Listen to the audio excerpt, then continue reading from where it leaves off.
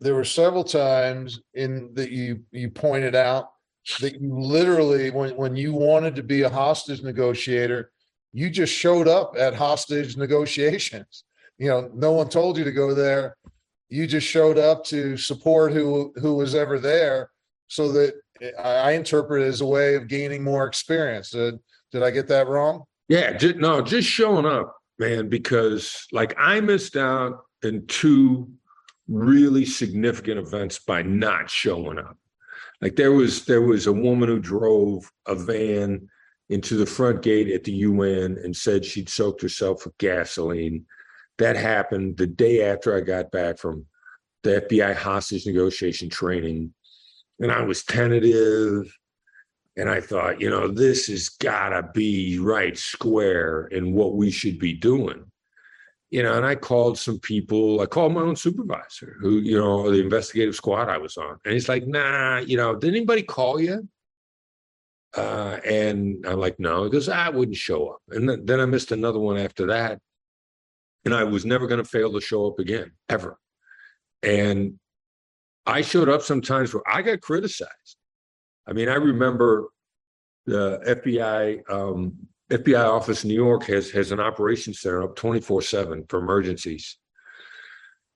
And I heard about a possible hostage siege, and I just went on the radio and I said, there are news reports of a hostage siege, just letting the command post know, I'm on my way. I'm going up there.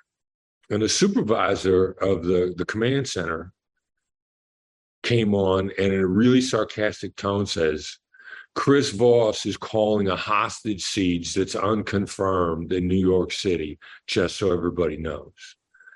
I mean, trying to ridicule me in front of the largest office in the FBI. The New York office is more than twice the size of the next office down.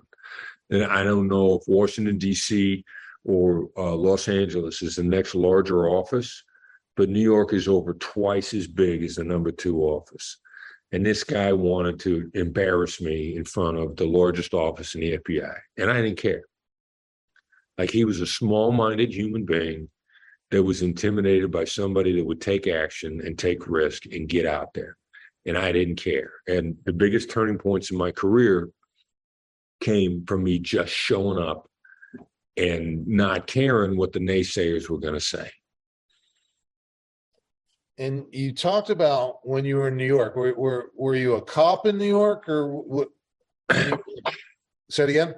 Yeah, and the reason why that kind of gets confused was I was an FBI agent in New York, but I was assigned to the Joint Terrorist Task Force, so it was FBI and NYPD, and so I had PD detectives as partners that I worked with, but I was with the FBI in New York on the task force. You talked about this was the mid 80s and it was rough, and you would go out into the streets alone because the bad guys figured there's no way a cop's going to be alone. And that was kind of your cover. And you talk about, and relate this back for everyone, you talked about you had to be prepared anytime, anywhere for anything. You were in dangerous territory a lot, all by yourself. Yeah. In New York in the mid to late 80s was a very dangerous place. I mean, bad government, lots of crime in the street. There was a phenomenon we call rat packs, 5 to 7 robbers running around, sticking close to the subways because they could physically assault somebody and disappear into the subway. And they'd gotten really sophisticated. Their weapon of choice was a handkerchief. Now, what you can do with a handkerchief is you can wrap your hand with it the way a boxer does, and your hand becomes, a hard object that you knock somebody out with really easy. So you knock people out, but it's not against the law to carry a handkerchief. It's against the law to carry a screwdriver. And then also this was, before digital communication. So the radios that we had could be heard on any police scanner. So we didn't use radios. So you're following somebody, you could end up anywhere, any dangerous part of town. And the bad guys, if you just understood that the bad guys figured there's no way a cop would be alone, as long as whoever you was following didn't see you, then the other predators on the street would leave you alone as long as you didn't act like a scared rabbit. If you act like you were cool with being there, that meant that you were probably armed and that there's no way you were going to be by yourself. There were 5 to 7 other people with you, and they just couldn't see them. So, I'm walking in the South Bronx by myself at 1:00 in the morning in a housing project. They figure I got a gun and there's 7 other cops with me, and they're not going to touch me. Remember, you don't get in life what's fair, you get what you negotiate. If you want to become a better negotiator, click the link in the description below. How do you think that experience would relate to agents and what they need to be doing on a daily basis? That's a great question. Like, first of all, it's quiet confidence. Like, there's a lot of discussion about what confidence is.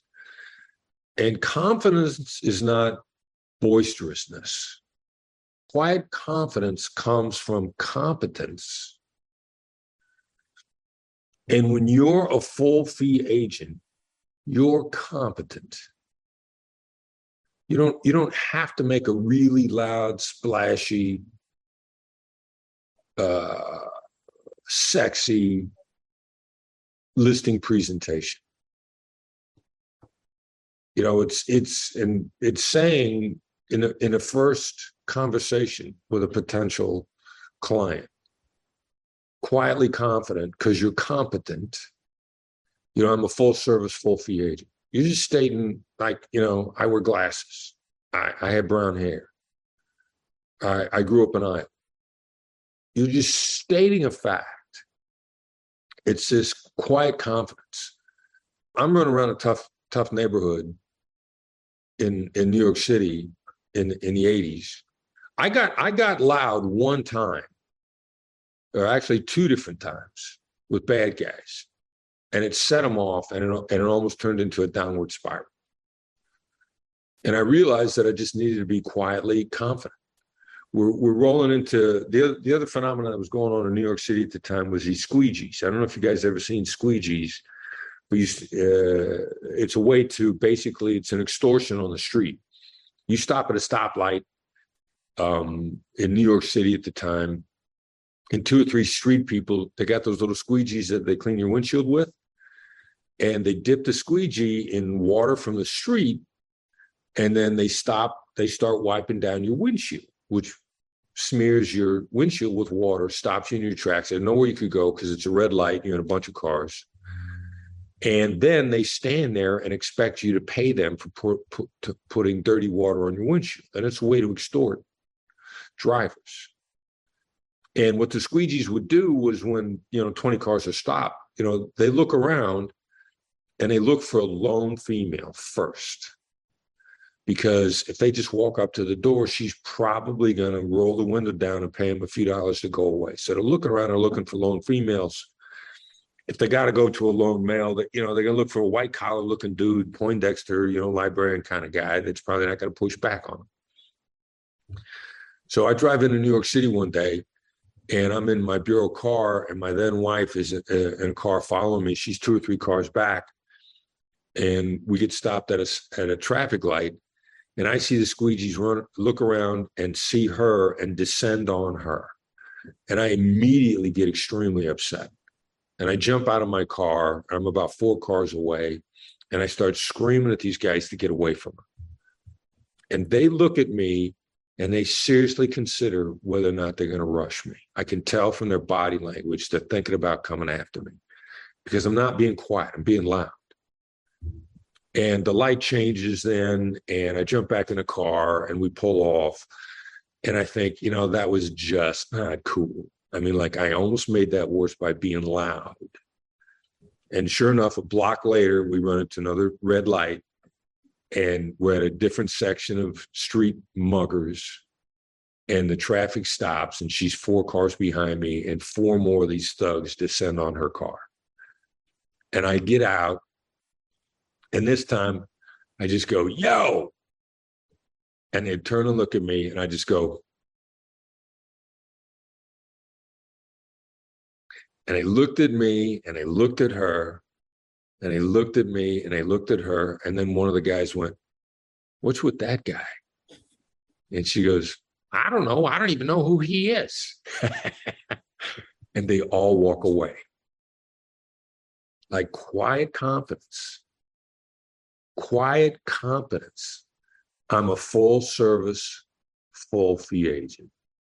You say it just like that, as if you're telling them what day it is. You're telling them what time it is, to use the vernacular in some lingo. Tell them what time it is. What time is it? It's 1 o'clock.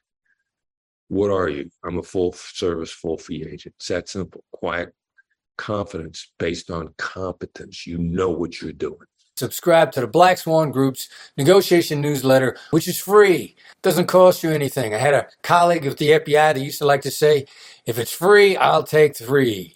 Here's how you subscribe to The Edge if you're in the United States. Send a text to, the number is 33777. That's 33777. The text message that you send is Black Swan Method to 33777. Comes to your email inbox on Tuesday mornings when you're ready to rock and roll and get after the week.